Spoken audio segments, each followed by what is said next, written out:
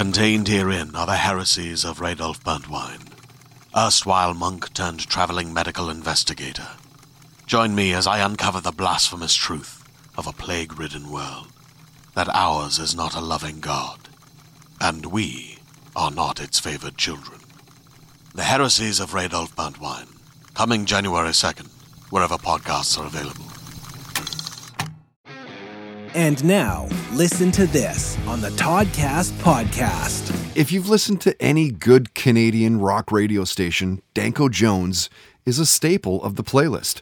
Been around since 1996, although it wasn't until 98 that he released his self-titled EP. At this point, between the EPs and full lengths, he's 13 albums deep. The last, A Rock Supreme, came out in 2019, recorded at the farm in BC's beautiful Sunshine Coast with producer Garth Richardson. Their new album, Power Trio, is scheduled to be released this year, August 2021.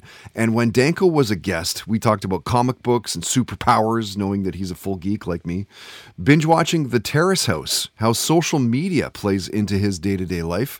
He shared his thoughts on legalized marijuana. We talked about Metallica, Motley Crue, Kiss, VIP meet and greets, his thoughts on those. And Danko talked about being handpicked by the Rolling Stones to open up their 40 Licks tour at the Toronto date back in 2002. Listen to this. You know, playing with the Rolling Stones in Toronto for a gig, and we were asked to play, and apparently it came from the Stones. When I found out more about it, I've heard two different versions. I've heard a few stories about the show in regards to us. So my roommate, and that's a long story, but my roommate gave Mick Jagger a copy of our album like a couple of months before the gig for his birthday when the Stones were in Toronto, and there was a Mick Jagger birthday party. My roommate at the time got in, and he gave Mick a copy of our album called Born a Lion. Then I heard that, and that was straight from my roommate. My roommate told me. Mm-hmm. So I knew that was true. And then I was at a club once, walking into this like restaurant club to meet a friend, and the bouncer took me aside, and he said, "You know, I did security for the Stones when they were here for 40 Licks, and Ron Wood listened to your album every day." So that was a story I wasn't expecting that night. And then I was in Belgium doing press.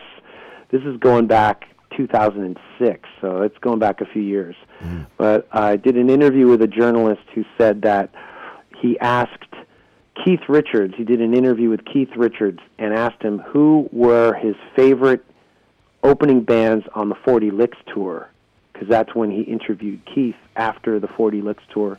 And Keith Richards said, the White Stripes and Us. And I asked the journalist, did you record that? And he said yes. And I'm still waiting he promised he'd give me a recording of the interview. And I've actually since talked to him. Right. And I asked him last time I talked to him if he had the recording. And he said, I couldn't find it, or he didn't have it, or he forgot or something. I'm still waiting on that interview with Keith Richards and him. 13 years later, yeah. I really want that clip. Dude, are you kidding me? Like, what? Yeah. Listen to this on the Toddcast podcast is brought to you by Tedco RV Supplies in Langley, an ICBC approved repair shop. Find them online at tedcorvsuppliesinc.com. Hi. My name is Jenny Owen Youngs. And I am Kristen Russo. And together, we run Buffering, a Rewatch Adventure, a family of podcasts moving through our favorite 90s genre television. If you're a fan of Buffy the Vampire Slayer, well, great news for you. Our very first podcast adventure took us through all 7 seasons of the series. We covered it spoiler-free, episode by episode. For those of you who want to start the show for the first time, you can find that podcast pretty easily. It's called Buffering the Vampire Slayer.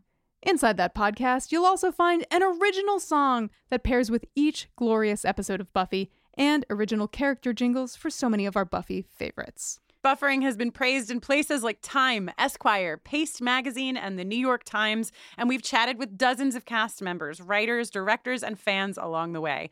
Come hang out and rewatch some of your favorite television with us and a wonderful community of listeners. Learn more at bufferingcast.com or find us on socials at bufferingcast.